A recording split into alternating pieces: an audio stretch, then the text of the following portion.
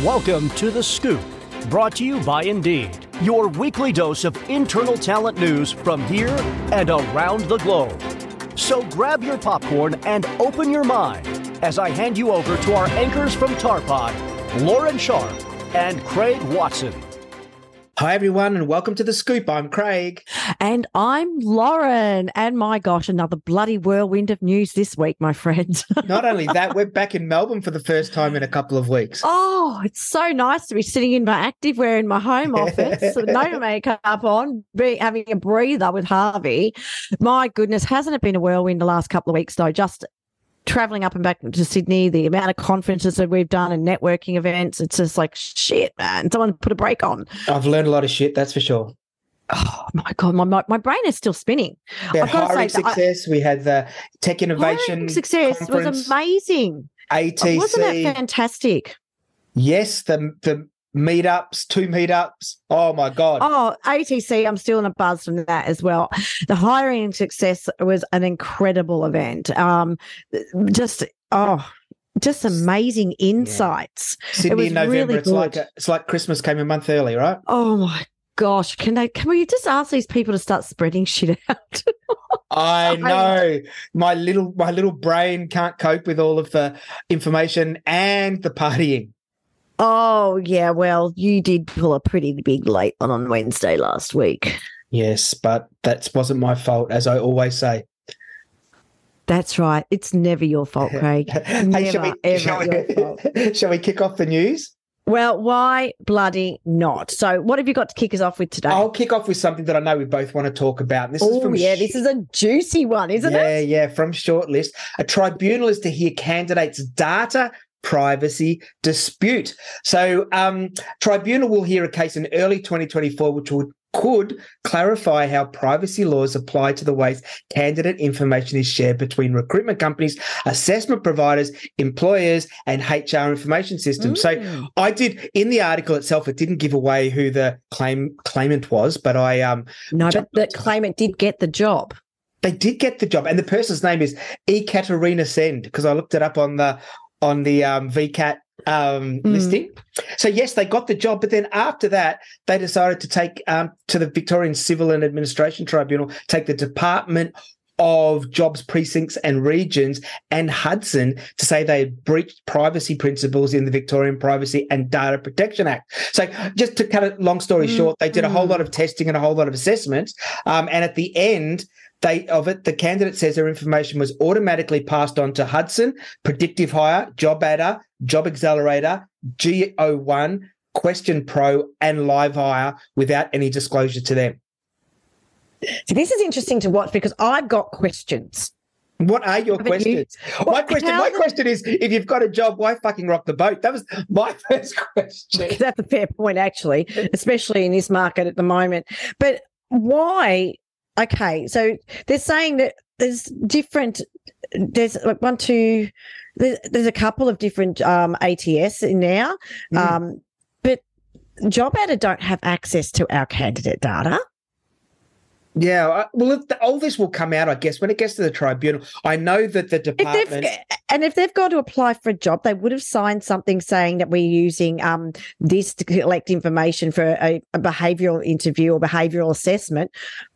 All of those sorts of things you tick boxes for. So I'm very going to keenly follow this. Yeah, there's a lot of unanswered questions, isn't there? Firstly, why are they doing it? What's happened to make them feel so aggrieved in the process, right? Secondly, like you said, it even says in the article that they signed something at the start, but they're saying that what they signed didn't cover off what actually happened with their data. And I don't know. I mean, and the department and Hudson did try to get it thrown out, but the tribunal says there's enough there to go to a full hearing. So that's going to happen early in 2024. Well, what do you next? Well, my next is a 3-pointer, actually. I was just reading away as I usually do, and all of a sudden, all 3 of the big 4 consultancies have just popped on into my feed. It's just quite, and I've got them from a few different sources here. Like this headline reads, KPMG freezes pay for 12,000 employees amid market downturn in the UK. Now, so it's really just just gone, no, freezy time. But they also told staff that it would only give pay rises to those who were promoted. And the pay freeze hits thousands of workers who had been eligible for a pay rise after moving into a higher seniority rank without receiving an official promotion. So that's obviously within bandings of something along those. But on the other hand, the KPMG partners were paid an average of £717,000 last year, and they avoid pay freezes as they are receiving shares from the company profits. Of course they do. As part of their salary. So that's just insane, considering they've got 17,000 people in the UK working and 12,000 of them just didn't get pay rises. Hey, that's no good. That's pretty big. But then PwC, they're cutting jobs in Canada, and now they've got a legal challenge because they're saying that PwC employees are not going quietly. So they are saying that they have reached out to a law firm for inadequate severance packages. Really? Yeah. Oh, it gets better. Okay. And now EY are in talks to abandon London's headquarters in the latest sign of accelerating an office slump as working from home transforms the professional life. The accountant firm is understood to be examining its options and after launching a property review. So things are changing out there. Now, that's a sign, I think, that the hybrid model in the white-collar professions are here to stay. A quick question. Have you got shares in Deloitte? No. They're the only one you didn't whack then out of the big four. I know. I didn't find anything to whack them on this week. I tried.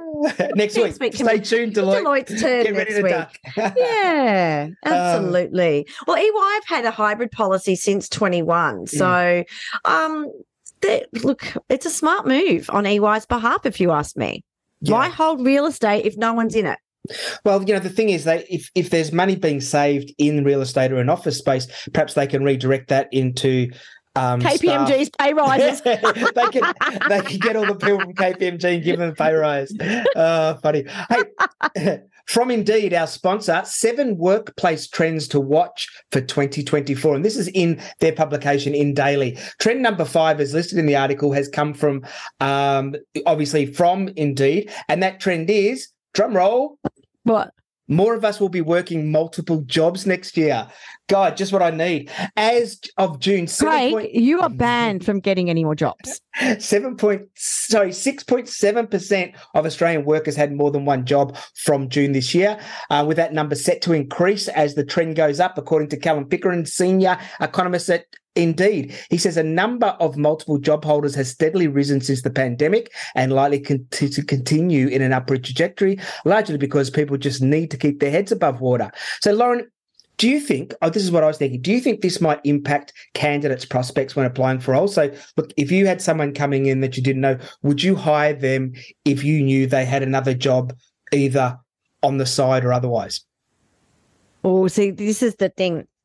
You're getting some sticky water here because a lot of contracts now have got a clause in them about them having 2 jobs or having their own enterprise on the side or a side hustle or whatever you want to call it, because it could conflict with your employer.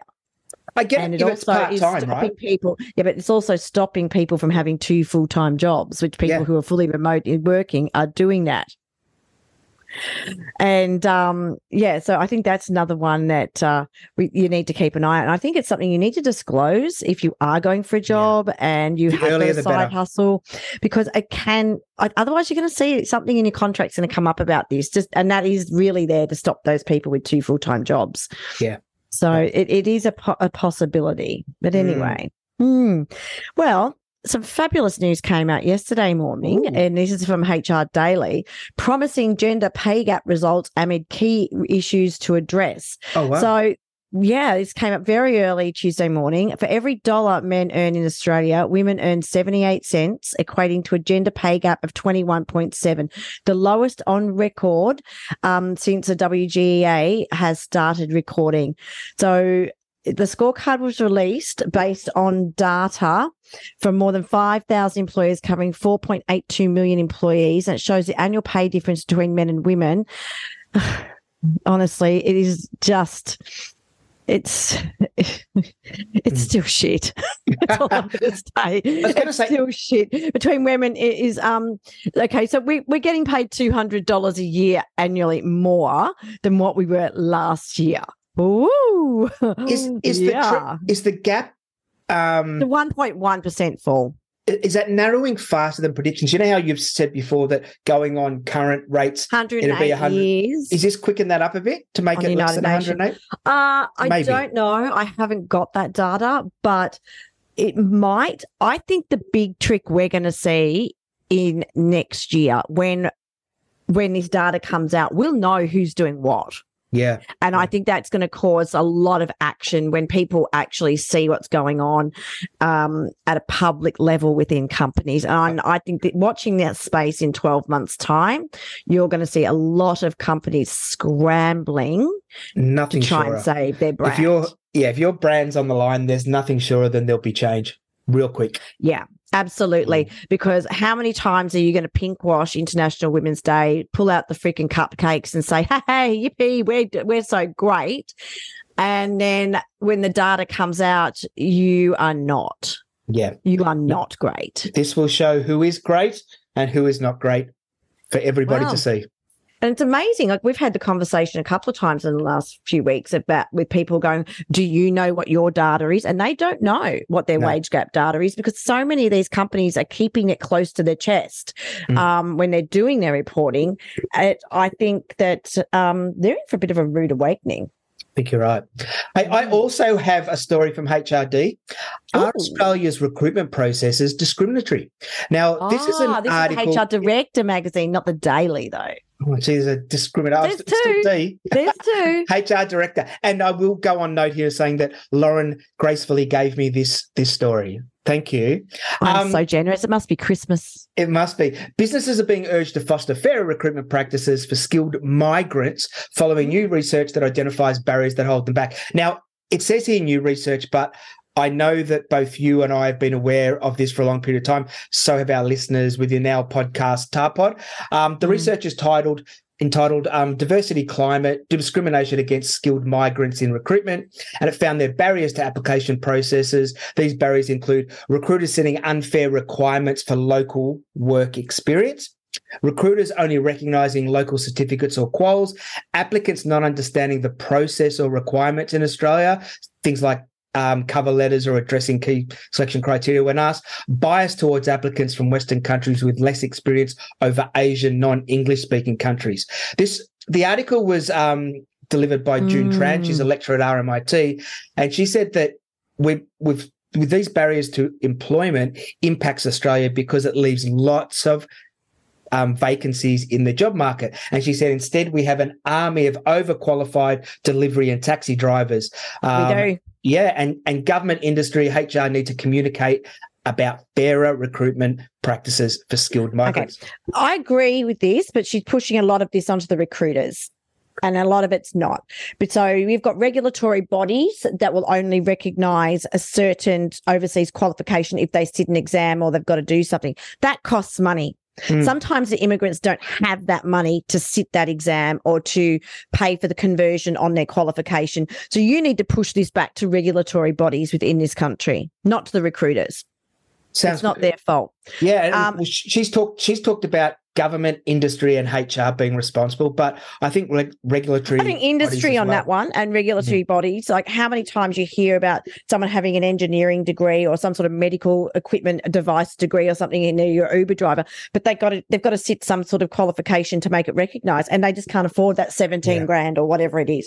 The other thing I'm going to push back is no Australian experience. We've heard this time and time again over the decades, and that one doesn't come from the recruiters. That usually comes from the company or the hiring managers. Yeah. I don't think I know one recruiter who would use that bias in all of the people you and I meet on a daily basis, Craig. Yeah. I don't think I'd know one. So a combination, I guess that, and I'm sure most of you listening out there do it, but consult back up the line, if people have, especially an urgent need, there are great people out there with great skills that. My question is, why do they need Australian experience? Push that up the line. Why do they need Australian experience? And because the majority of these jobs, unless it involves Australian tax law or something specific like that, they don't. They do not. This is just you trying to be biased, or a hiring manager or someone being biased. So if that is, they've got to have Australian experience. Okay, yep, no problem. Why is that? Yeah, exactly. Just ask the questions and continue to ask them.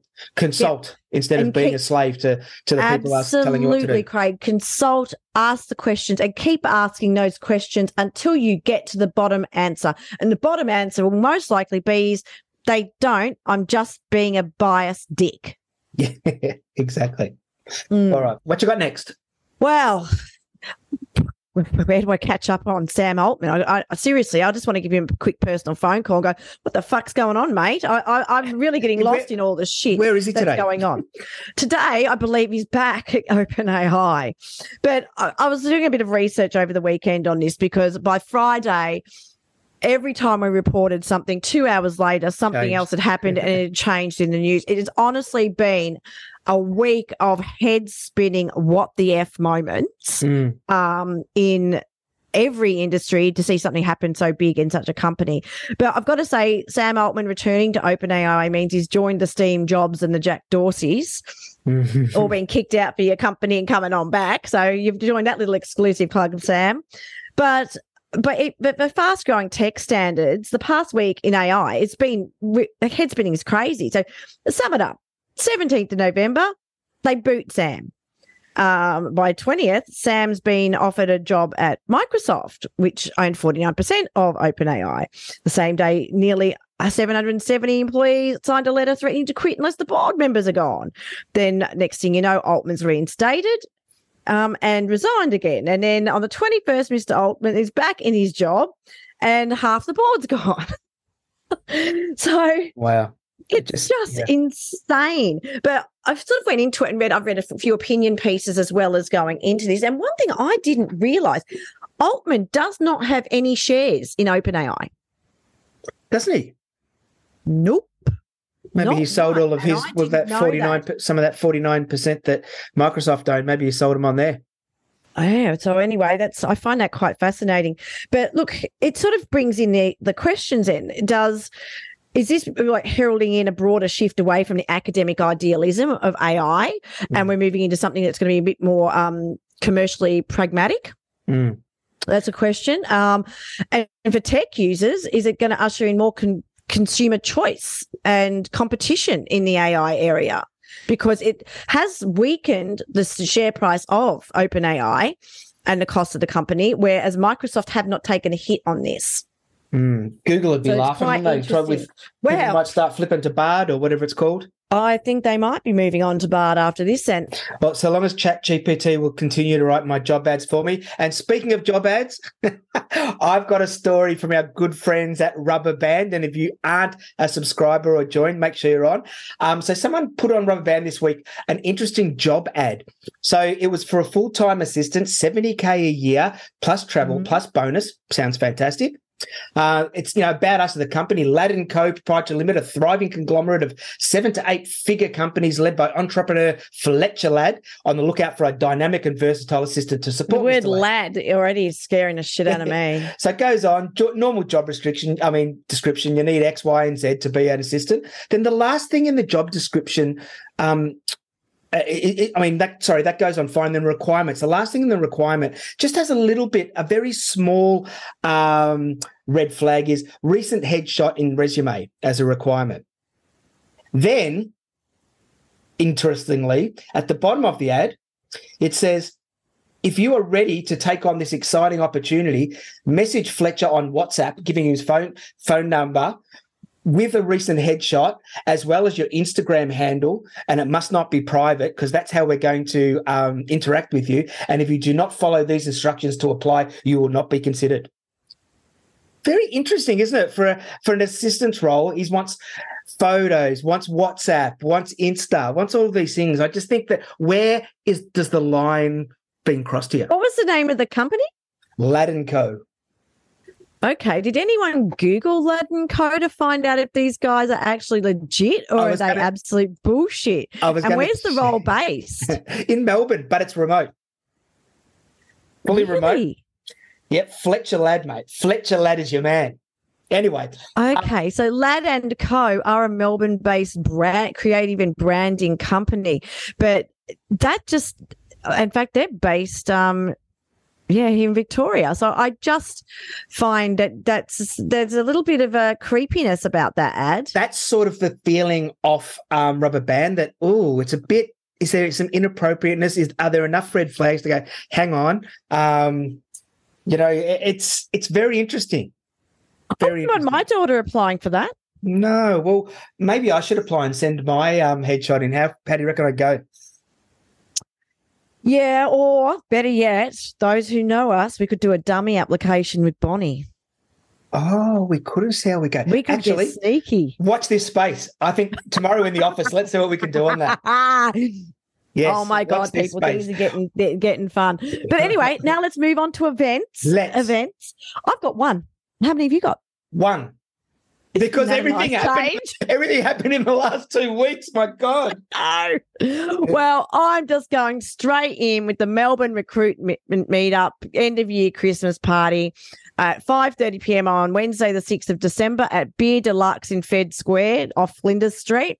So just get onto the old meetups.com and register. And I really don't think they're going to do shit if you register or not. Just turn up and drink beer. I know they need you to register. I think they've got to cater. Okay, please register. Ignore what I said. The one I've got just turn up and drink beer. is Brisbane Recruitment Meetup on December 7th is their Christmas party. The day after, trivia, networking and nibbles. I'll be there, but that might be an advertisement not to come. So I don't know that I should be advertising that. It's at the Jubilee Hotel in the Valley. Contact Brisbane Recruitment Meetup on LinkedIn or search them on Meetup. But that's going to get loose. That is going to get loose as shit, that one. Yeah. See if you can find the banner I left behind. Oh, I know. Well, I'll knock on all the doors. They'll probably recognise, say, hey, we've got a banner with your face on it right here.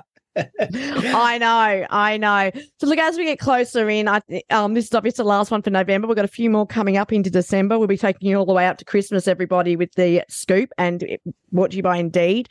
And giving a bit of a preview too into what's coming next year, because you and I have been having a bit of a chat.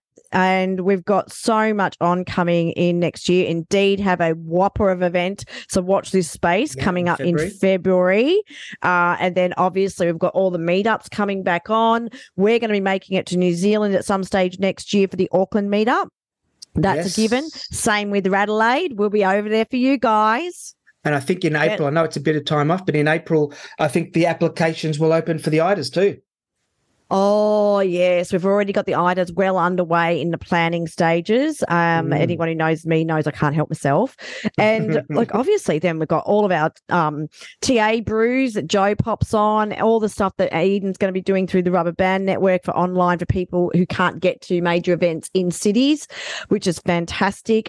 There's a lot coming up. And I've no doubt that Smart Recruiters will be doing another hiring success, which I cannot wait for. That was so good. And ATC, watch this space and see what they do next year. God, they run a good event. So until next week, everyone, it's a goodbye from me. It's a goodbye from me. Stay safe, everyone. That world out there is a bloody crazy place right now.